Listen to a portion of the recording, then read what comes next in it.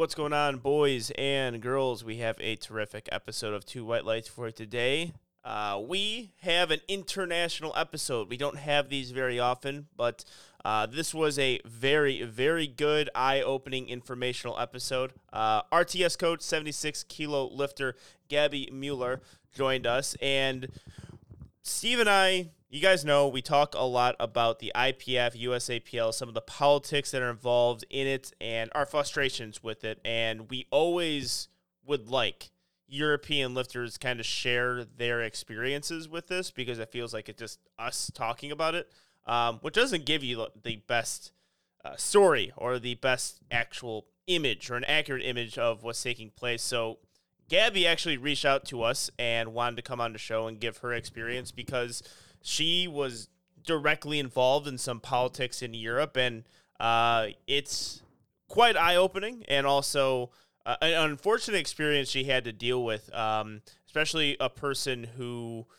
is clearly passionate about powerlifting. You're going to hear in the episode how passionate she is about powerlifting and passionate about coaching, and really just wants to make a career out of it. So she goes through just the issues she's had, in her home nation of Luxembourg, moving to Belgium, and just kind of the issues that we are seeing, and hopefully they're fixed, and that's why we do these podcasts. So hopefully go in the right directions of getting these things fixed. But it was a great episode, and also Gaby is a coach, experienced competitor, so we were able to have a pretty good discussion just about the differences of cultures between the United States, Europe, kind of the marketing is coaching, branching out to get more clients. It was just a fantastic episode from Gaby. Hopefully, can have her on again sometime. She definitely fits the mold for a Two White Lights guest. But yeah, fantastic episode. A lot of really good information here.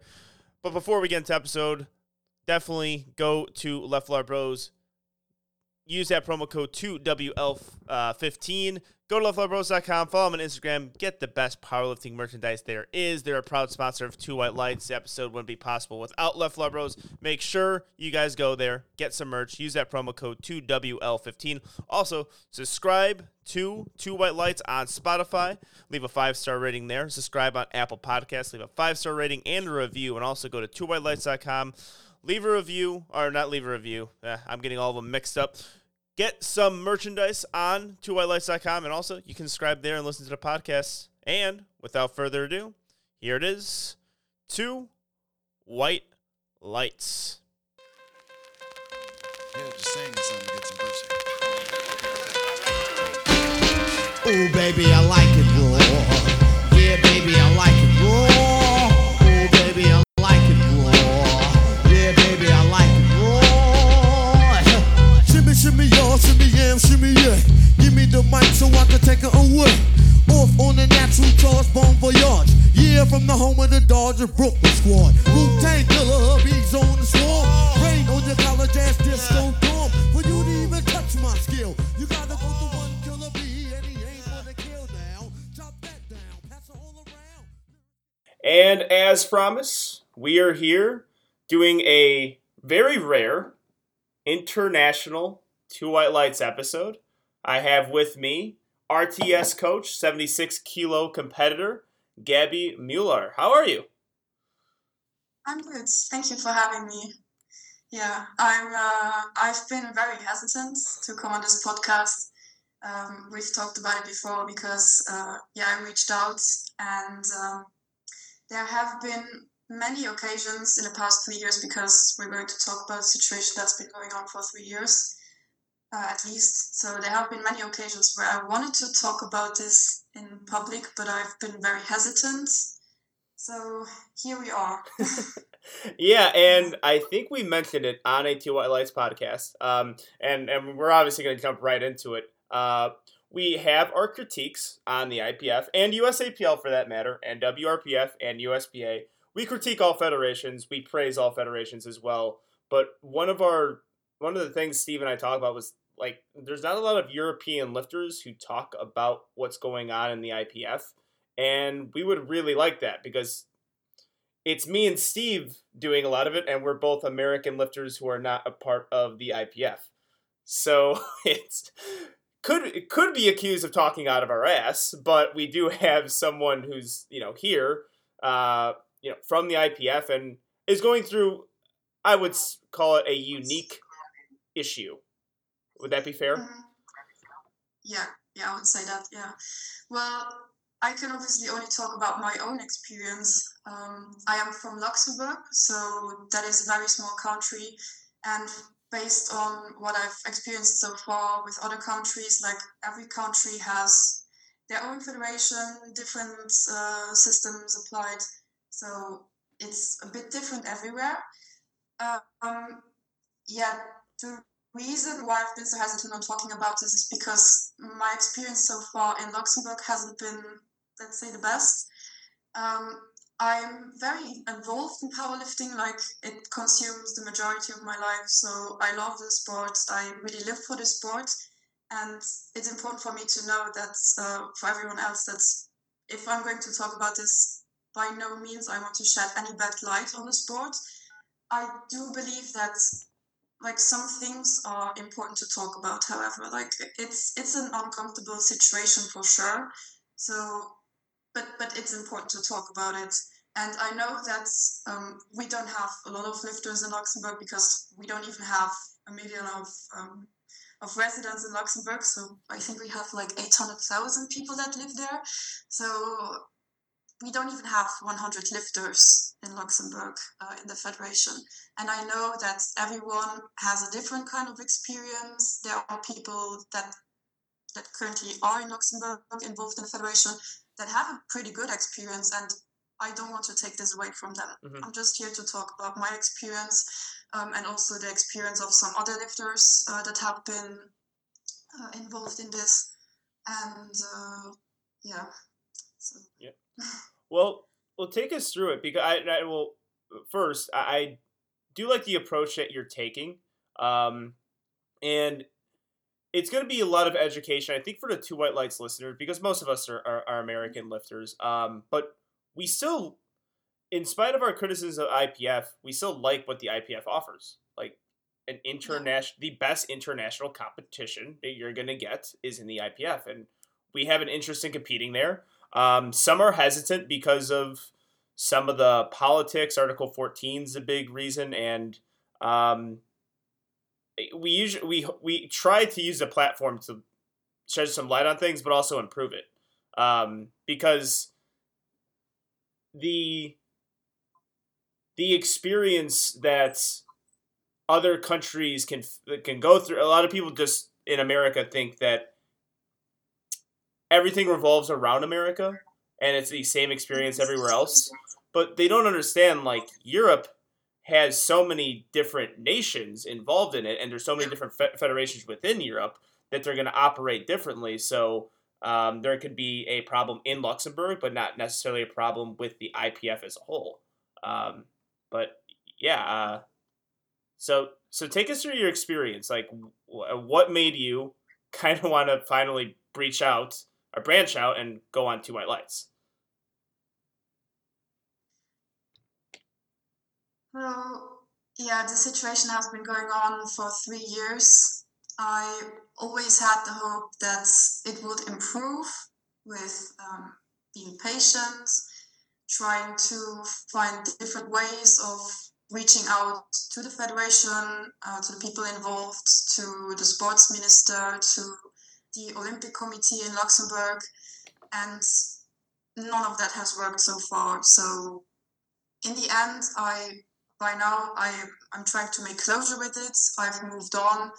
I live now in Belgium, and I'm trying to compete here. I've been competing in Belgium for the past 2 years now. So since last year, actually, so 1 or 2 years. But yeah, when I started in Luxembourg, so since Luxembourg is very small, I'm just going to talk through my experience. We only had one club in Luxembourg.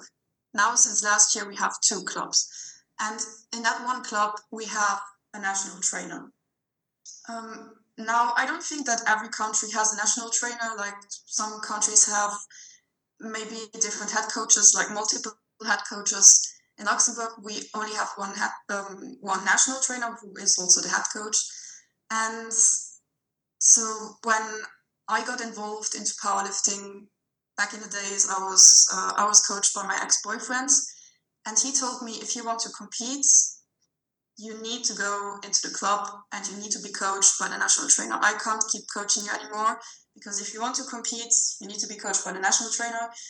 And I was like, okay, so let's give it a try. So I gave it a try, and after a few months, I'm not going to talk about like what I didn't like, because I don't want to make this a discussion about like what makes you a good coach, what makes you a bad coach, you know. Well, yeah. I don't want to cut you off or anything, but it's like you're not even saying I don't know what your experience was, but it's not even saying that it's a bad coach, right?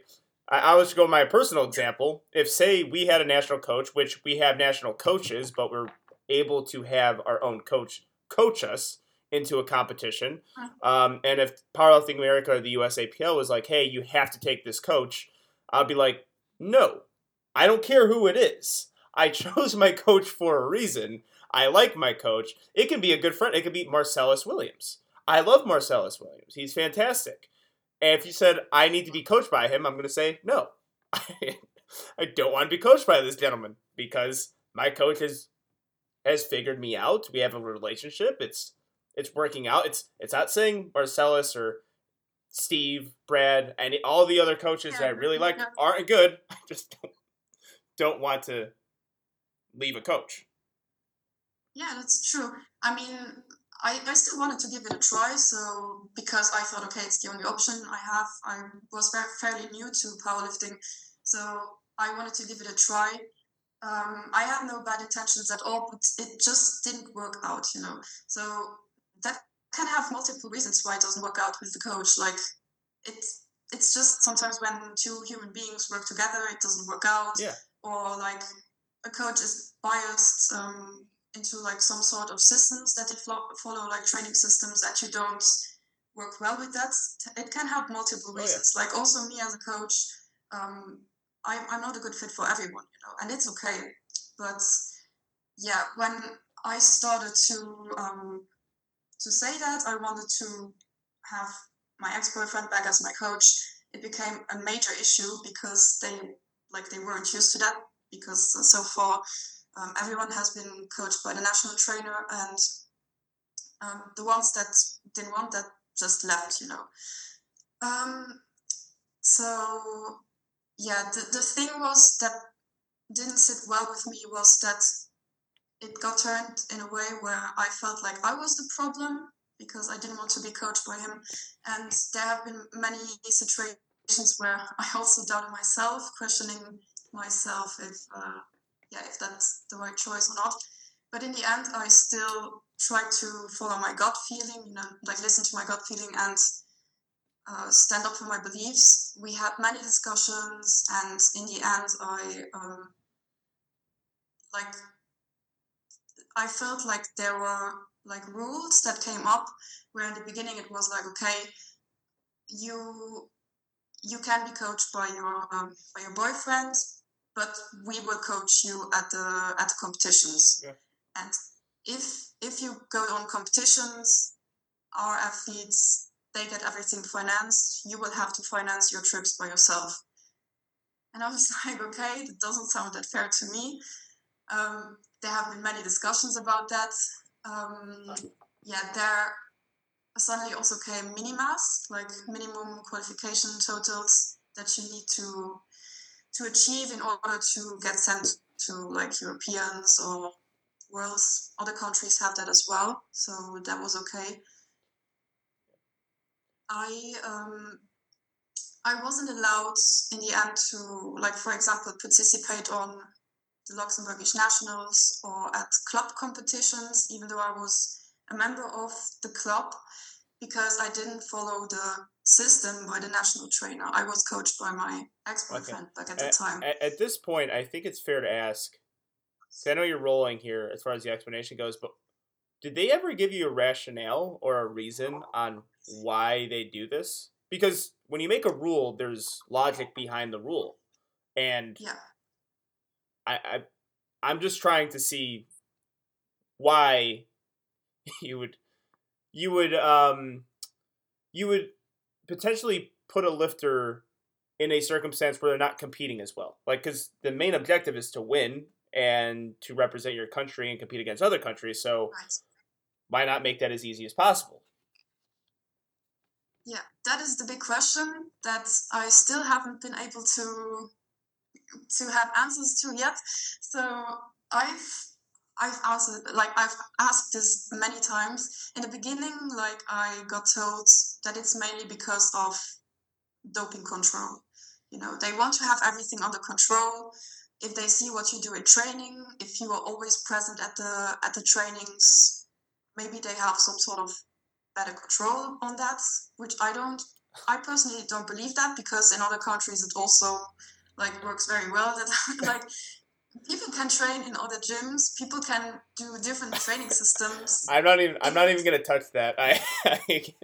Yeah. In order to know if you are on performance enhancing drugs, you need to make tests. You know, that is the only way. I don't see how that has anything to do with who your coach is, you know. So, and then the other thing is because in the end it ended up, the rule ended up being that, okay, you need to have, you need to be coached, like handled by the national trainer or someone from the federation that is approved by the national trainer at competitions, but also have the national trainer as your coach in the training. But also with with the rule of having the coach at the international competitions, I'm also wondering like what the reason is for that. Like you have different kind of systems, of course. For example, the Swedish team works pretty well with that, because there they have like an entire team where you as an athlete, you have maybe coach from RTS or like from somewhere else, and you still end up being coached by some team at international competitions, and it works pretty well. But this also requires communication. It requires a lot of things. Well, this is where Steve will be good, because he can speak on the communication of the U.S. team coach, because that's who the game day coach is the U.S. team coach, and then their actual coach, and usually they discuss a game plan, and I'm okay with that for me, because I think it does make things simple as opposed to having like 12 people having all different coaches, where 2 or 3 coaches, they call the numbers out, but there would have to be some level of communication. It would have to be cordial, but at the same time, like in your circumstance, not funding your travel expenses because you just have a different coach, to me, goes back to, well, they're still representing your country, and you're still trying to have them win. If you're a coach in any sport, not powerlifting, you want to have happy players. And you want to have the players know that you're looking out for them. Whether it be, this is a unique sport where we have separate coaches, but it's going to be in your best interest to make sure your players are happy. Yeah, it's a tricky question because, like, of course, you have a responsibility as a team. You have a responsibility over your country, over your athletes that represent your country. So I think it has a lot to do with control, like being in control of what your athletes are going to put on the platform, which is the only logic that I can think of that would make the most sense. Because, like, when I think back to my last international competition, which was also my second competition, like I did 2 competitions for Luxembourg, which was the Western Europeans in 2021, and then in 2022 I did the University Cup. And when I got handled, they had no idea what I was going to put on the platform. On that competition, I benched the World University record, and they had no idea that I was going to do that because they didn't know what my numbers were, you know. And when I think of that, that could be a problem because there was no communication. So this could be the only logic where I would say, okay, it makes the most sense that like the one that is handling you on the platform is also going to be your trainer in training. Yeah. But I've also handled athletes that I don't personally coach, so, and it has worked very well, but it requires a lot of communication in advance. Well, what's the reason for not communicating? Like that's not the hardest thing to do. Happens a lot. I'll use a meet for example that I did. It was Joe just wasn't able to make it out. It was a meet where there would have to be some attempt selections because it was a money meet and I did want to win the meet. And he called Garrett Fear to handle me and good communication, gave him the spreadsheet, gave him the plan, like this is a safe attempt, this is the aggressive attempt, if this happens, and there was just a good communication there. I mean, I would be totally fine with someone else handling me as long as they're communicating with other people, but not knowing my lifts, that's at least do research on me, right? If you're coaching, exactly. like do Yeah. who you're coaching, like, oh, what do you pull up open powerlifting? That's your best deadlift? Okay, I have an idea what your best deadlift is. Yeah, I feel like especially on big competitions, it's also for the athlete very important to have that trust, to know, okay, I'm in good hands, just also mentally, to be at ease and try to perform at your best, because it's so important who is handling you at competitions, how they are going to react, and that they try to meet your needs, But yeah. Yeah. So does it stop there, I guess, with as far as like the politics go in Europe? What's currently going on with you now as far as this whole situation? Because you said 3 years, but presently, like what's happening? Right. So after the University Cup, right after the University Cup, I found out that I don't know how to call it, got kicked out of the federation in Luxembourg. And the only way I found out was that I, like, someday checked my bank account and I was like, why did I get the money sent back for the annual membership? So I reached out. At least they refunded you. That's at the very least they refunded you. Yeah, that's very nice. Yeah, always trying to be an optimist.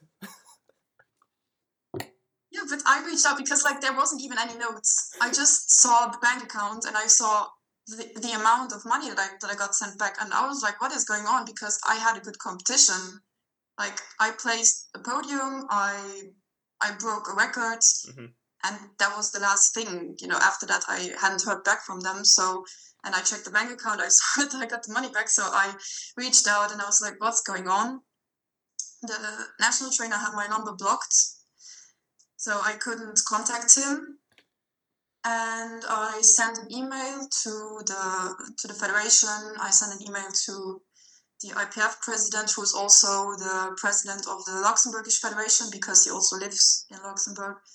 And I didn't really get a reply. Like the secretary wrote me back and she said, yeah, we're going, I forwarded the email, so you will get a reply, but I never got a reply. So I ended up writing a letter. I don't know how you call it in English, like a lettre recommandée, like where you pay for the letter and then it's a priority letter. So it will arrive at the place, but it got sent back. So they didn't accept it. So it got sent back to me. And then I took a picture of that. I sent it again to the federation per email. And I was like, yeah, I still haven't gotten any reply. Like, what's going on?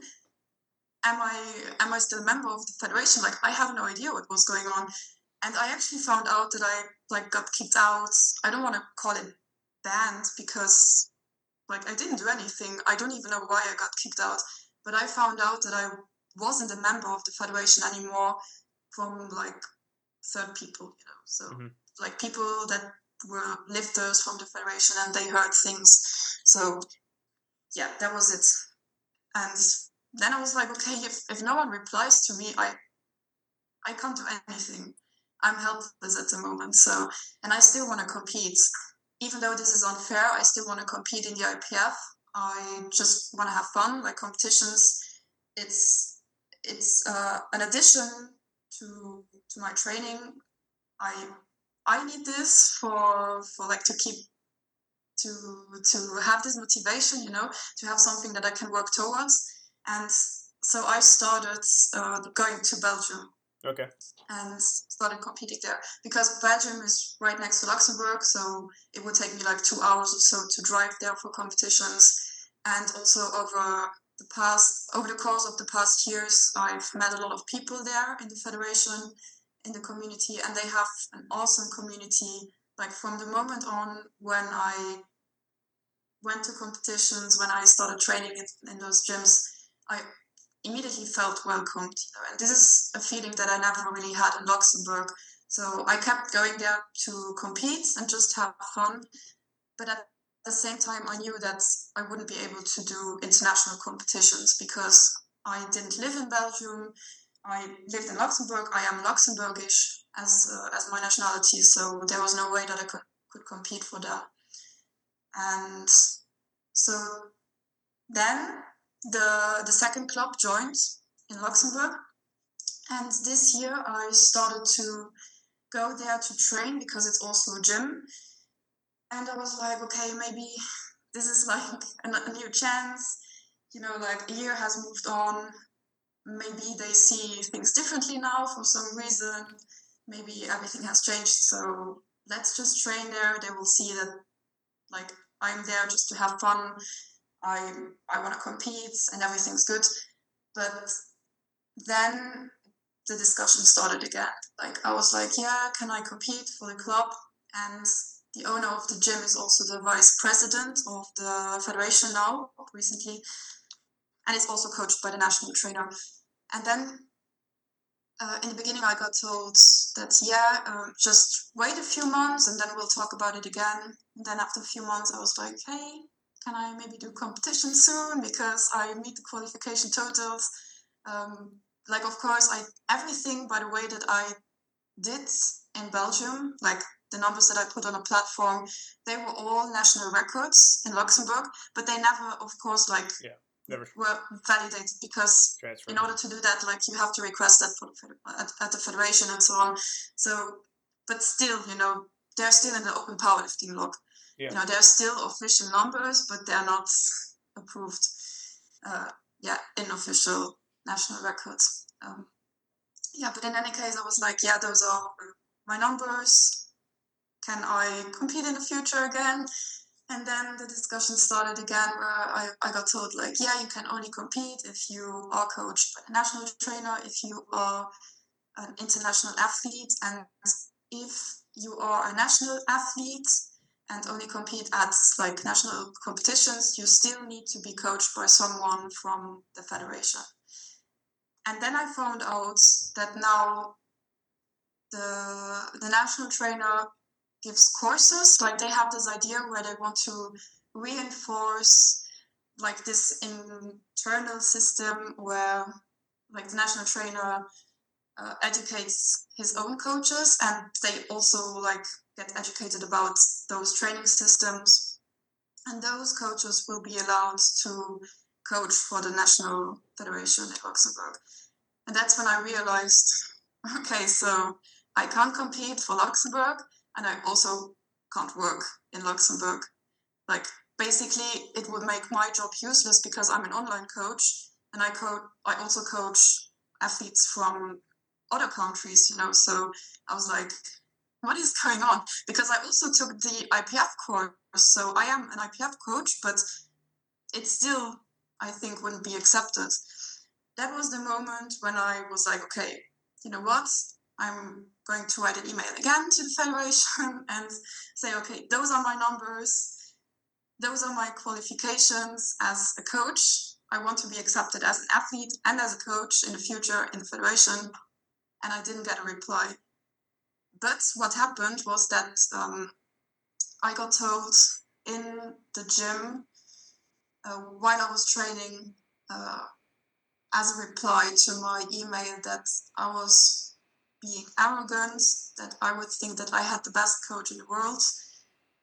because I was like coached by someone from Australia, by Kellyman, and Well, yeah, I was I I think was I pretty think most upset. lifters would think their coach is the best coach in the world, right? Sorry, what? I think most lifters would think their coach is the best coach in the world. I don't think there's anything wrong with even thinking that. It would be very funny to me if somebody asked me, "Well, you think your coach is the best coach in the world?" Like, actually, I think Steve Novi is a much better coach. Like, wait, what? Why would you say that?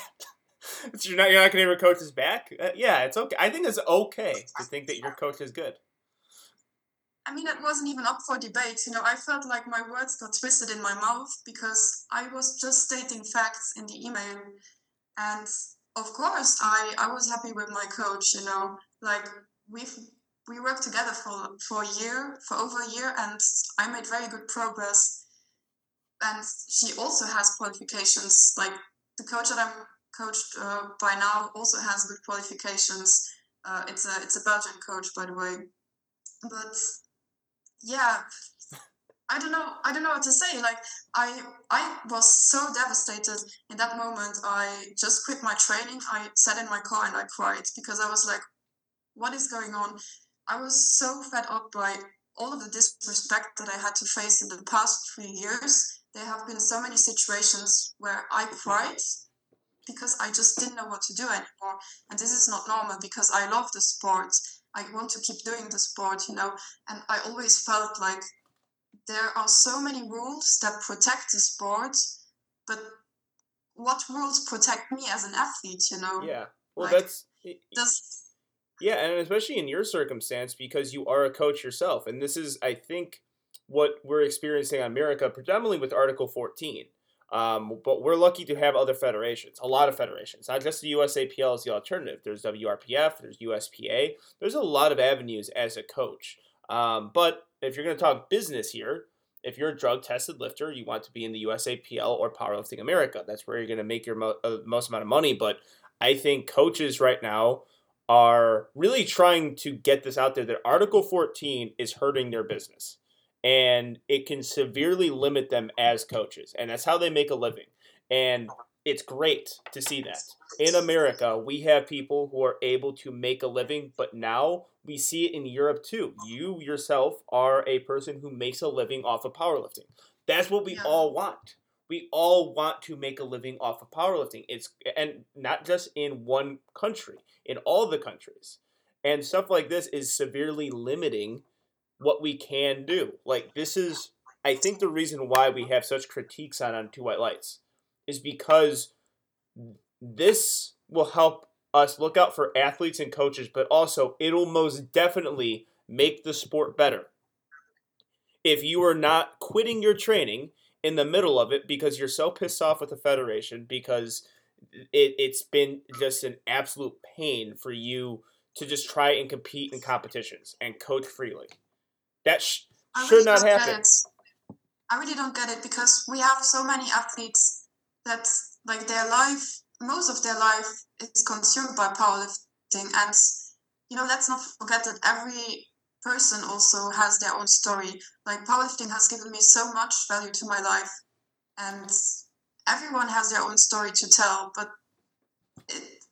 I feel like no one cared, like everyone just saw like, yeah, okay, because that's also something that I heard that got told about me, that I'm a spoiled brat because I didn't want to be coached by this person, And but I'm going to ask a question. I know you're on. I apologize for interrupting, but have you heard another experience of this from lifters in Europe, or is this kind of a unique thing to Luxembourg? Because you've been, and the reason I'm going to let you continue to explain, but I heard that thing like they're calling you a spoiled brat.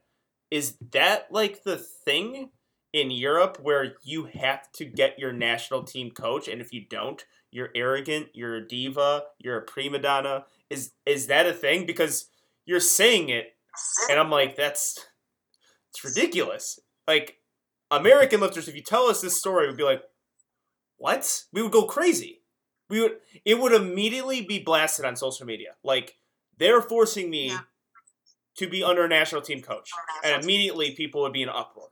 So is this a European thing, or is it just a situation unique to you? I wouldn't say that this is a European thing.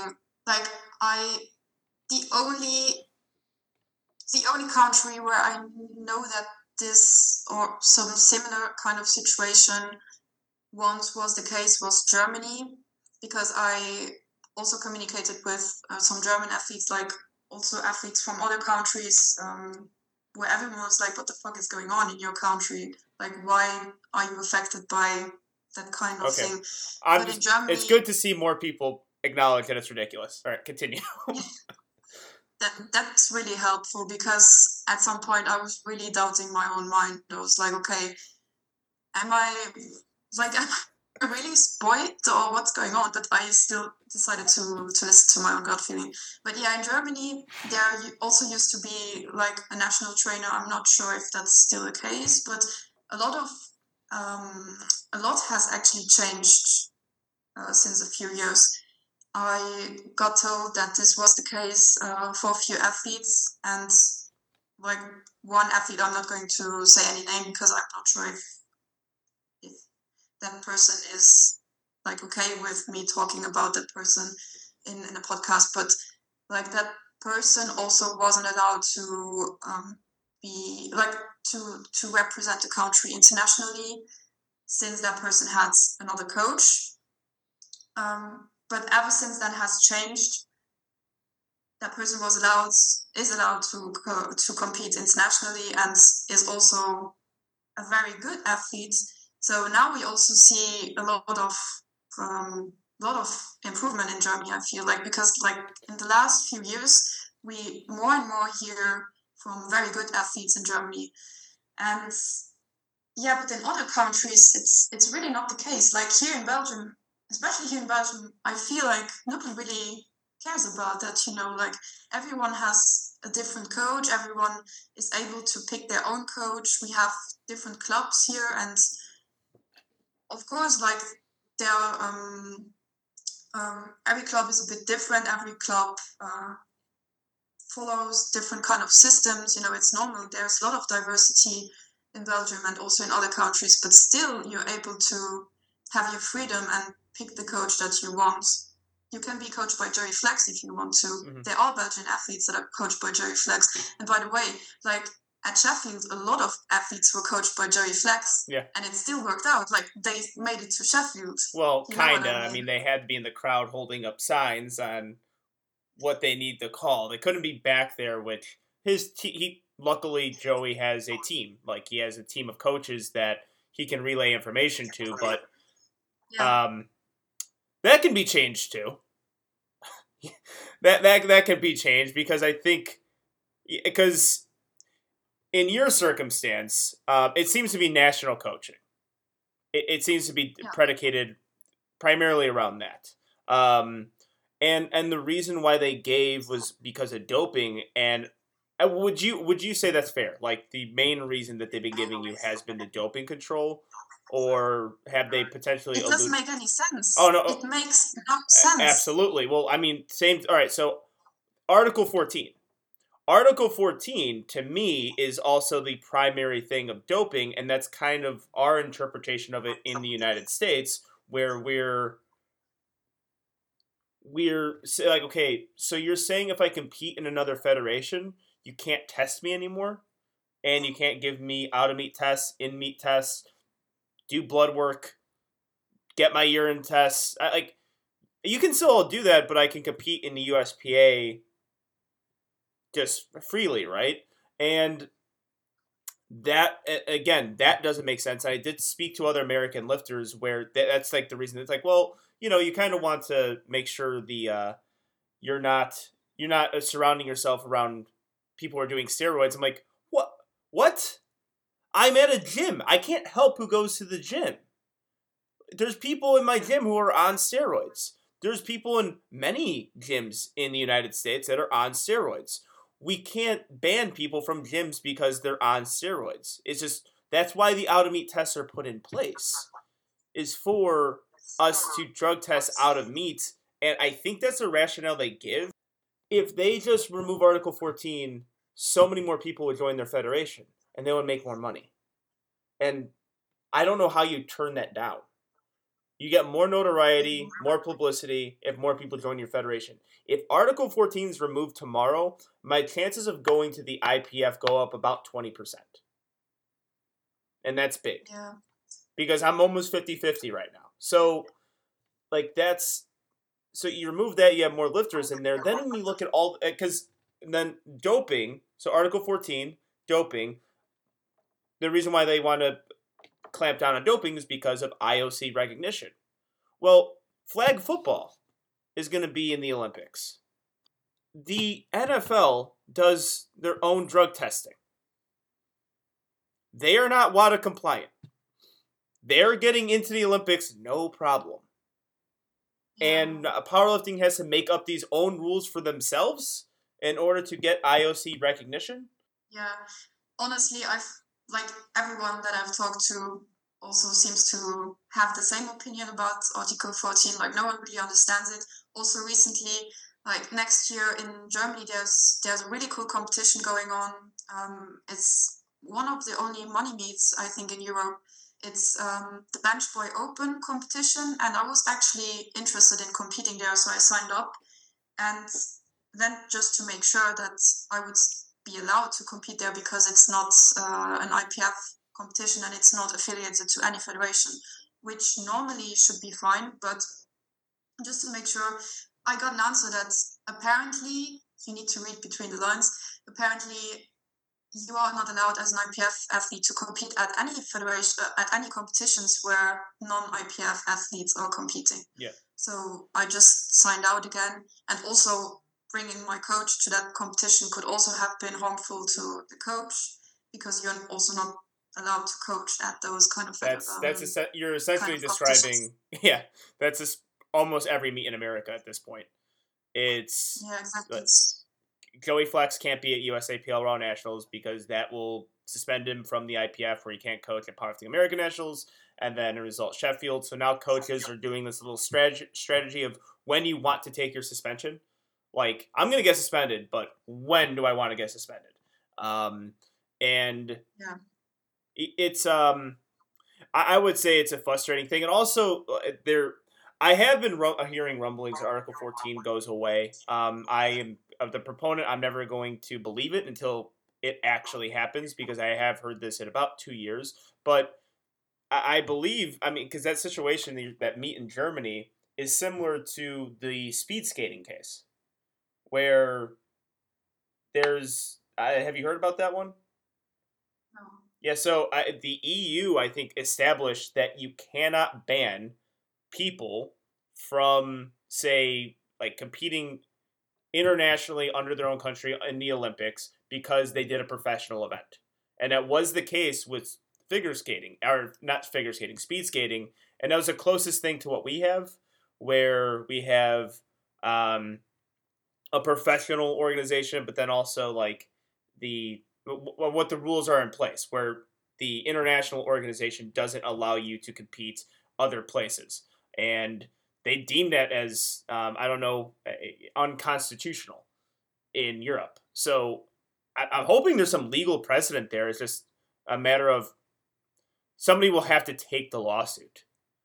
A lifter would have to do it, or a coach. And you're essentially just jeopardizing your profession for a year for a lawsuit that you might not win, and then all the legal proceedings that go along with it. Because there is some precedent established there that you cannot do that. Yeah. You definitely can't do that in America, because no one does that.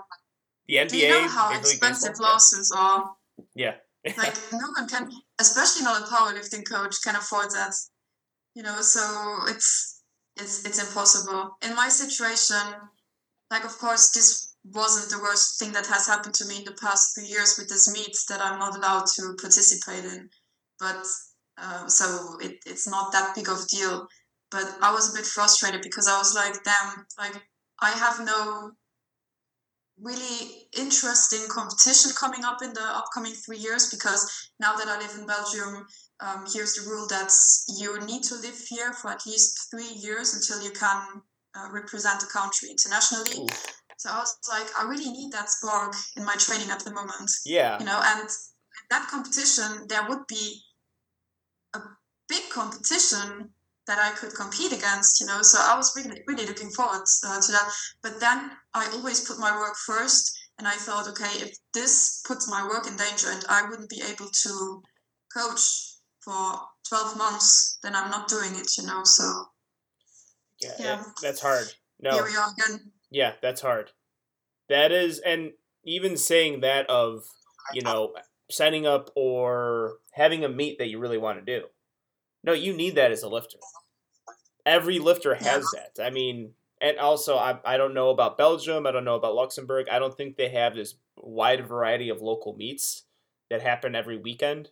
Like Belgium has a lot of meets, like really cool meets, and whenever I am at a competition here, I feel like it's improving from competition to like every competition. It's there's a big improvement going on, and there's always a lot of hype going on. So it's really cool. But I'm talking about having actual competition on a platform, because we have a lot of in Belgium. We have a lot of interclub competitions that people do to qualify, for example, for the nationals, to gain more competitions, to international competitions, and a lot of lifters use those competitions also for their first competition experience, you know. But like, of course, they are really cool to do, and I want to keep doing them. But I really need that spark. Yeah. You know, I need that fire. For sure, no, and that's something, because every lifter, I think, competes for that. They look for a goal. When you start at the local level and then you go to the national level, you have some goal. Like you have a total that you want to hit at a local meet. But once you hit that total, of course, you want to improve that total. But then a great goal is qualify for nationals. And then from there, climb up the rankings. You do most definitely need that. And I actually think coaching as well. I mean, this is your profession, but I don't know. You can feel free to chime in, like if you disagree with this or agree with this. But coaches don't necessarily need to be active competitors, but they most definitely need to love the sport and to have a passion for the sport. And once they start to check out, where they're like, okay, it's always this sport that they start getting into, Brazilian Jiu-Jitsu. Once they start experimenting with Brazilian Jiu-Jitsu, it's like, maybe that coach is kind of out of it in a little bit. And when I've seen it, it has been a thing where it's like, yeah, they're more focused on that. And like, it's hard to have that as some filter and then put your attention into powerlifters, because your clients want to be the best powerlifter they can be. And they need a coach to be with them on that journey and being the best. So if you're in a situation where you don't have a spark of competing, and then you're going through this issue with federations and the politics of powerlifting, that can suck the joy out of it. And I think that hurts you as a coach, even though you really have no choice. And I think that would be just a really tough situation to be in. Yeah, you know, the sad part is that I've seen people leave the sport because of that around me in Luxembourg. Like you don't really hear about Luxembourg international wise, but we actually have quite good and talented people, you know. But the thing is, so many people have left in the past, and so many people are just being underdog lifters because they refuse to like give up their own coach or stop being self-coached. And I think that's a problem because, you know, a federation, at the end of the day, a sports federation is there to act as a support net for athletes. And if we lose an athlete, like if a person stops doing the sports that they once found the passion in, you know, that's a real problem. Yeah. Like people shouldn't stop doing sports for no reason, you know. So, and it's a real problem because like we also like the last time that you heard from Luxembourg international wise was like the big thing was in 2012 or so. I think that was Hannibal Coimbra who became the world champion in raw and equipped in that year. And ever since, we already had a lifter who put up better numbers than him, and who, like in the days where he was powerlifting, that was Yannis Krokos. He was in the minus 105, and he had the same he was in the same situation as me, because he's actually my ex-boyfriend. So I was coached by him. He gave up coaching. He gave up powerlifting, and it's a big problem because he was super talented. We also have other lifters that in the minus 83, for example, Tom Dostert, who deadlifts like 320 kilos. Mm-hmm. And he's not allowed to compete internationally. Like, I don't get it. Yeah, I really don't get it. You have to adapt. That's what it is. You just have to adapt to what's going on within your federation. Your good lifters are experiencing a lot of growth and progress, and that's clearly the best way for them to lift and become better lifters is by having their own coach. So adapt to it. Like, that's what I think, and you can correct me if I'm wrong because I'm not too familiar with the culture, but I to me it's like a cultural thing. I don't know anything about Olympic weightlifting, but it feels like that's what Olympic weightlifting is they all train at the same gym, the same club, have the same coach, and I think there's just no separation between that's how Olympic lifting is, so that's how powerlifting should be as well. And I'm speaking out of no experience at all. This is just a thought that just randomly popped in my head. And that's why I think like there's a clash of cultures here because, like you said, they're pretty much denying good lifters to get them medals.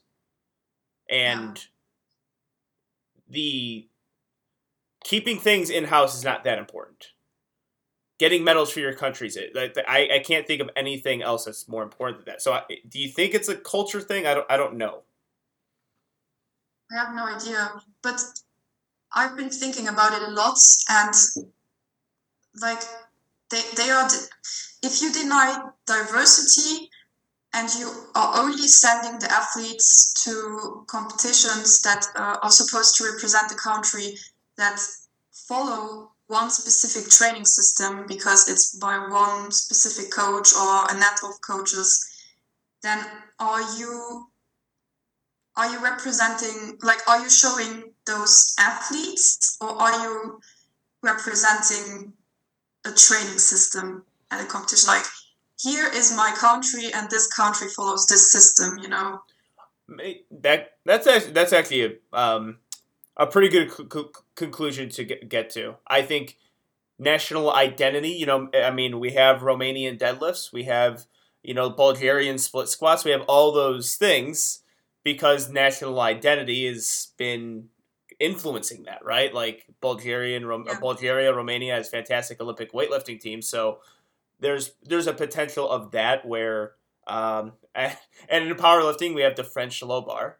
Like that's, I guess, our little identity thing that we've been seeing. Like, oh, you see a lifter in America with a really low bar, it's a French low bar. And that could be a reason. And to me though, it's still like an Olympic weightlifting thing.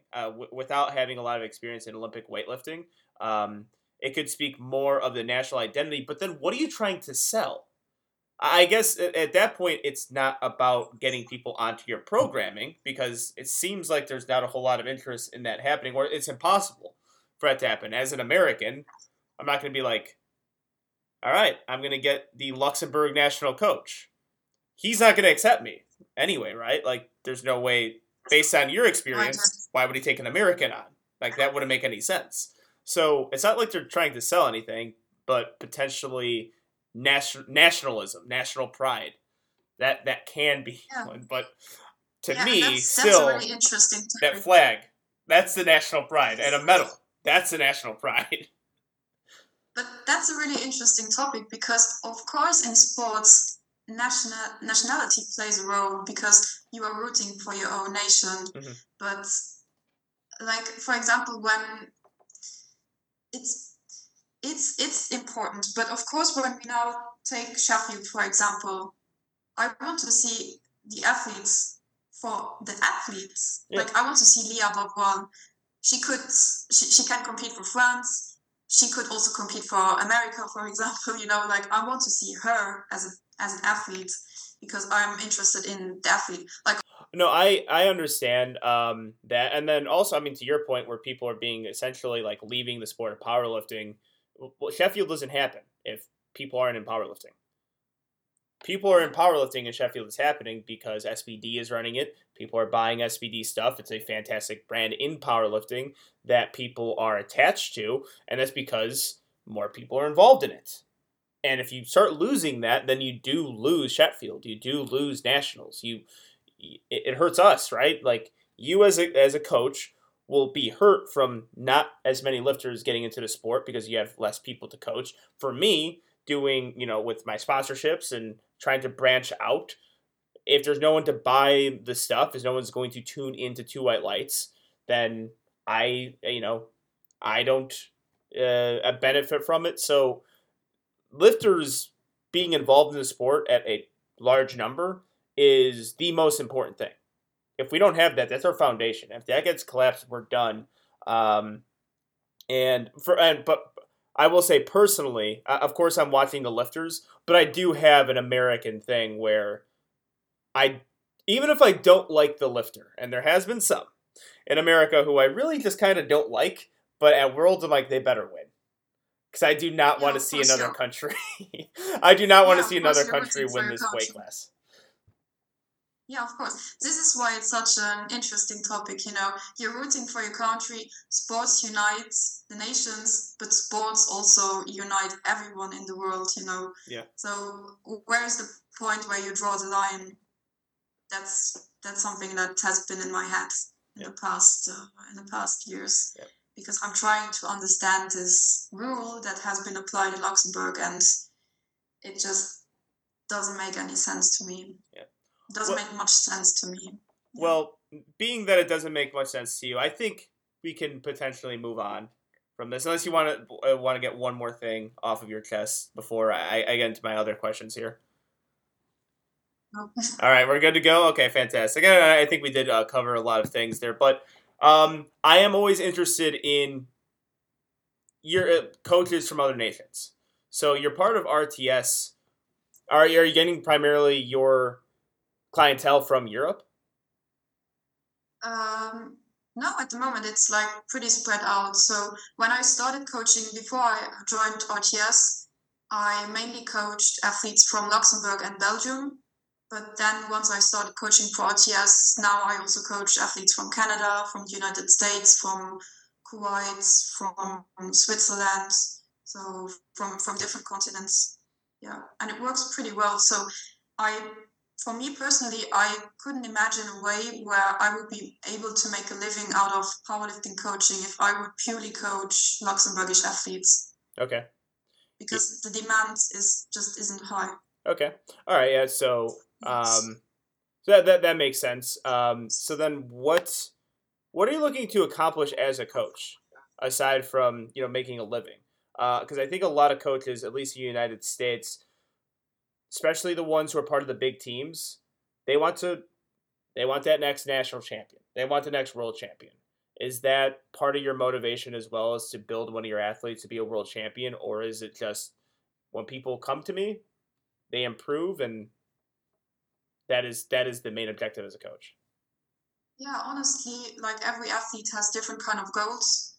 I think a lot of athletes, like they are looking up to world champions. Whenever they look at the world stage or any international stage, they get really motivated. So I think that's the ultimate goal of a lot of athletes, and I generally want to try to help my own athletes to achieve that in the future. But it's not necessarily one of my personal goals where I'm like, I want to be a coach of an international athlete. I just want to help people to have fun in powerlifting, and to just help them make their journey sustainable and like make the most out of their journey, so they can keep powerlifting for as long as they want to, and not lose that motivation, because that's really important. Like, I've seen way too many people around me lose that spark and just lose joy in powerlifting, and it's something that I want to prevent for my athletes. So this is also why I one of the reasons why I coach in the IPF, because I have so many athletes in Europe, also in the IPF, and I want to help them to be able to guide them in the best way possible. Yeah. The reason why I asked that is I've just been seeing it recently, and I'm wondering. And we haven't had a coach on in a while, aside from Brad Couillard, but this is being recorded like almost on the same day. That it seems to be turning into a competition between coaches, which is good. But it's like at the end of the day, you're just getting clients to see them improve and to see them get better at the sport and continue to have a passion for a sport, compete as long as possible. Yeah, it's I guess refreshing to hear that's what's happening over where you're at. Especially now, like each year you see massive improvements on international stages. Like the athletes that place maybe top 5 this year might be in the B flights next year, like some of them. You know, so it changes so rapidly that it's not one of my main goals to have a world champion in my roster. Yeah, it can happen. You don't know, but honestly, like I just want my athletes to have fun and to keep improving, and because that's why I coach. I coach because powerlifting is the sport that I love. I fell in love with powerlifting. I fell in love with training, with trying to figure out solutions and finding new ideas in training. It's like making a puzzle, like you're always trying to put the puzzle pieces together. It doesn't necessarily matter when you put what piece together, because every coach does that in a different way. The outcome is what's interesting. Yeah. Has there been any sort of interactions that you've had with other coaches? Like I found was working with Joe and then having a podcast with Steve that they interact a lot with each other. They network a lot with each other. Has there been anyone in particular who's been like especially influential to you? There have been a lot of people coaches that have been influential. Like the main people being the one in my team from RTS, since like Mike Teixeira was also one of the main coaches that have influenced the way I program ever since I started powerlifting. Then also Kelly Mann, like the Australian guys, like they have had a major influence in the way I perceive training. And also here in Belgium, Johan Struber, he's also a really good coach. I'm coached by him as well. He's from Power Move, so he also has a really great view on training, which I really appreciate. But I'm always open to new ideas. This is also, I think, what makes a good coach. You always have to be open to different ideas and always stay skeptical about everything. That's how you learn. Like, you listen to everything and then at some point you form your own opinion. You know what I mean? Yeah. How long because some coaches are very biased in some direction, and like they're how do you say, stubborn? Like they have stubborn. Like they have one kind of system and they always stick to it. I believe that I can always change my biases. Yeah. Actually, when you look at other sports, the coaches who have kind of branched out and adapted other things have been the most successful. I'm assuming Luxembourg is not big on college football. But there is, Coach Nick Saban is a coach that comes to mind in college football where he ran a certain offense one year and then it was going, and then he's like, oh, this is what the sport is now, and completely changed it on a dime. And there's a reason why he's one of probably the best college football coach of all time, because he never did the same thing. Like, he always was switching things. I can think of Bill Belichick in the NFL always switching things up, but that's always my view of coaches, like, who's ever doing the same thing over and over again, and whoever like won't get away from just doing what they know. I start to question the ability. To coach other athletes. Yeah, I think it's pretty hard to coach a variety of athletes if you're very stubborn with one kind of system, because then it gets really hard to find the perfect fit. Because of course, as like in an athlete coach relationship, both parties they adapt their way of communicating, but a coach has the most influence, in my opinion. So if a coach isn't very adaptable to the athlete's needs, then it's a problem. So Yeah. Yeah, you're gonna have to definitely change things for lifters in given circumstances. I mean, we had the Coach Client Confidential with Joe Stanek, and I know he got a lot of my bench programming ideas from Steve. So, and we did one thing for a while. We talked to other coaches, talked to other lifters, and came up with a new plan. I think that's kind of the mark of a good coach. How about athletes then? As far as you're drawing inspiration from people. Is there any athletes that have like an especially influential part in your powerlifting career? Yeah, I would say like usually the ones that have the most uncommon lifestyles. Like the athletes that have the busiest lifestyle, where I really needed to get very creative with my way of coaching, because like the common guidelines that you follow in the beginning as a coach to try to find like the way that works for the athlete just really didn't work. So I was like, okay, now I need to think in a different direction. Yeah, and also I feel like very heavyweight lifters have also influenced my way of coaching. Very lightweight lifters have also influenced my way of coaching. Like basically the ones that I can't necessarily relate to myself as an athlete, Mm-hmm.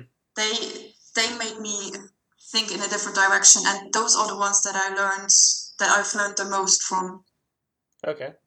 Yeah. How about athletes just in general, as far as that you admire? Is there any because it does sound like you have a particular passion of powerlifting. So has there just been any lifters that that's my guy or girl? I used to fangirl a lot for Jessica Bittner and Leah Bavoil, for example. When it comes to how athletes train, I just follow a lot of athletes. I remember like the way I started before I started coaching, to learn more about programming.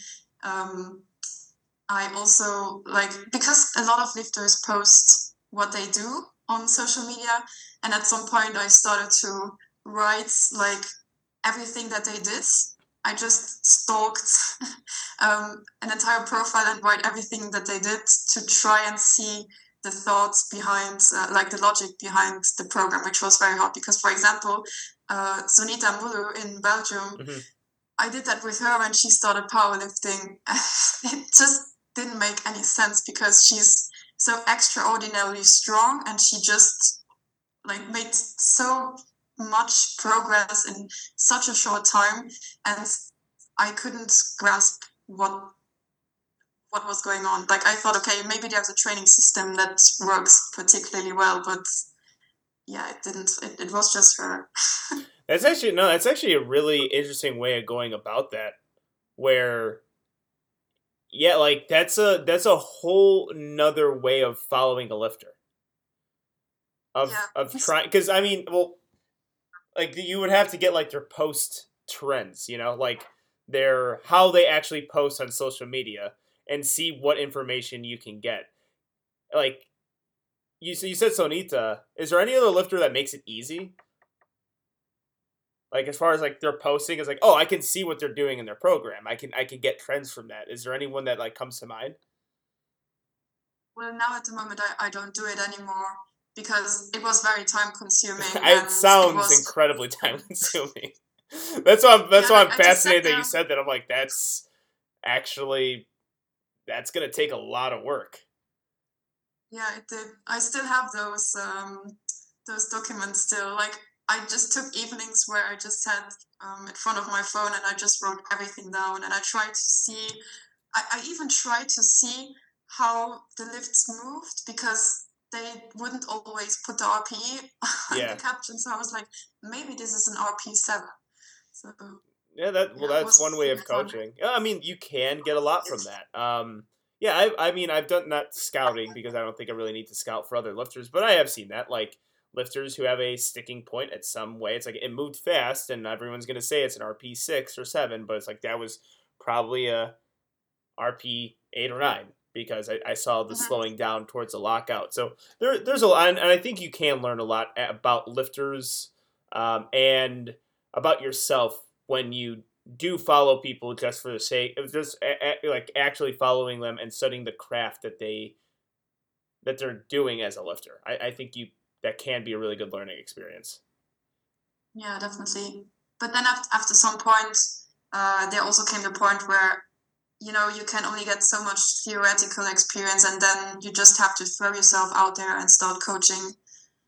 Like Yeah. you can only learn so much Oh yeah, for just sure. from seeing athletes on social media and reading things and um, educating yourself with courses. But then at some point, you need to work with a variety of athletes because, as I said, like the ones that I learned the most from were the ones that I could relate the least to and that really challenged my biases.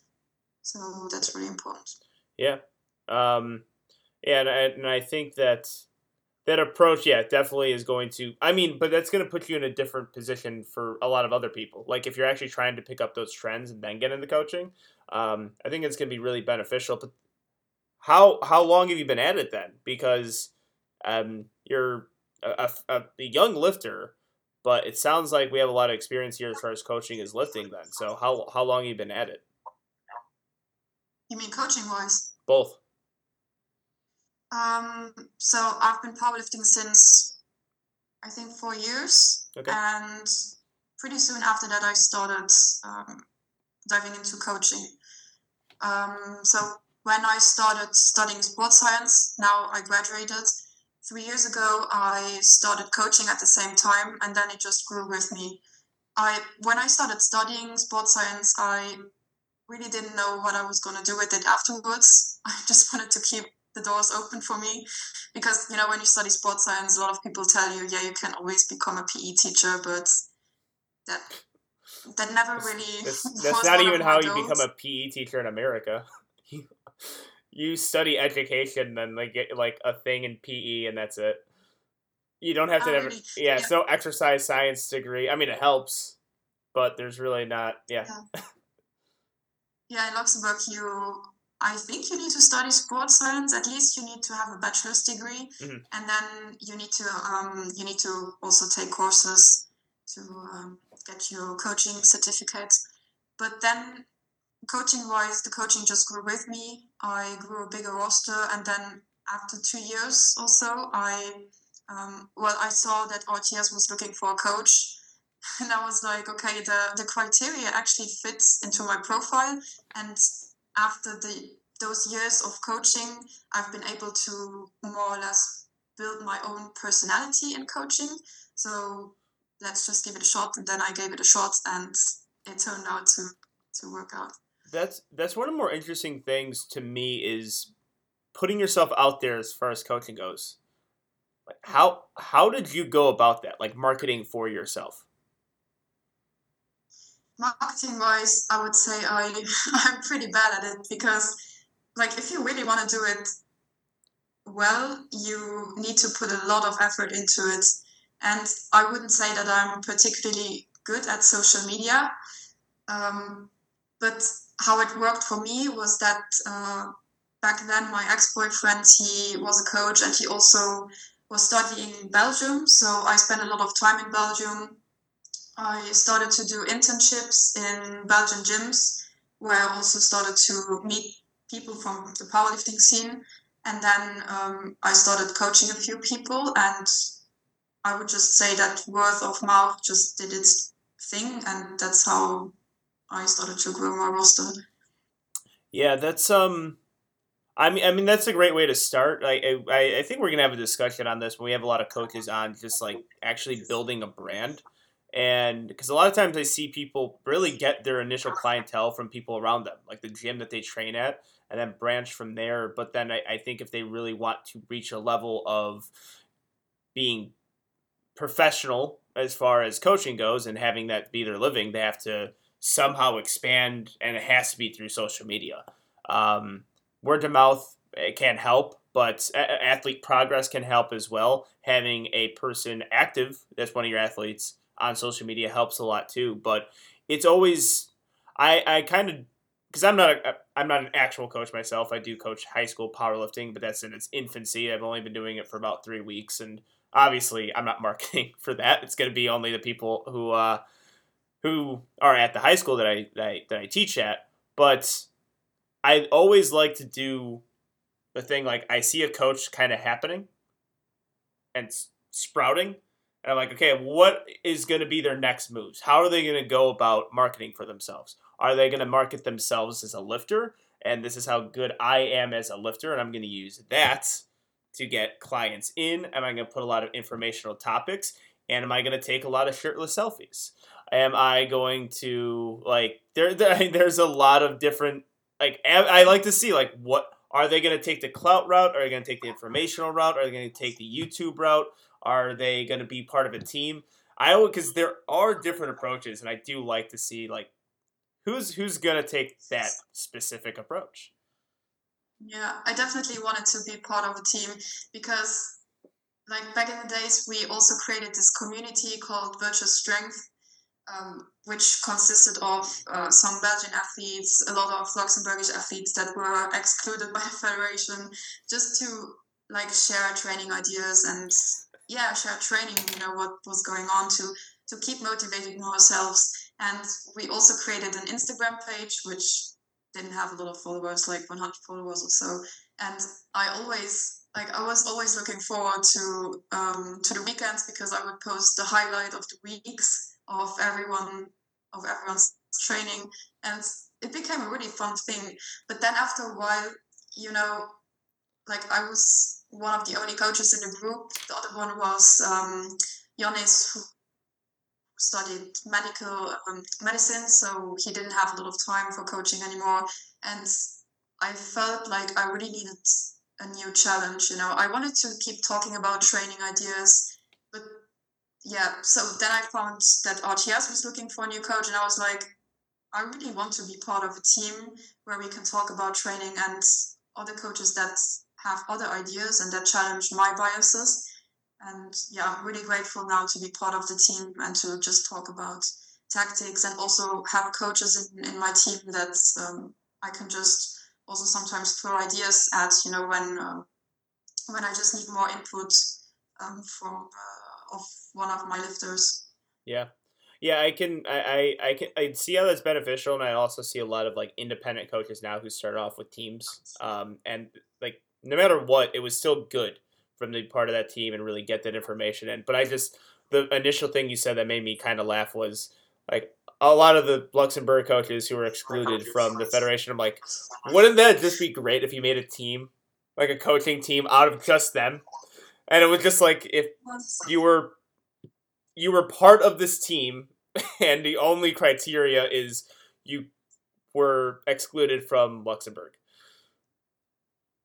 I don't think, I mean, that doesn't sound very right to me, but actually there's another story, because we actually got to a point with Virtual Strength where we wanted to create a club in Luxembourg, because that was also one of the things that I got told. 2 years ago, I had a meeting with Gaston, like the IPF president, and the national trainer, and one athlete's representative. So it was basically me talking with older men. So I was all by myself. I was like, okay, those are the lifters that meet the qualifying totals. We want to compete.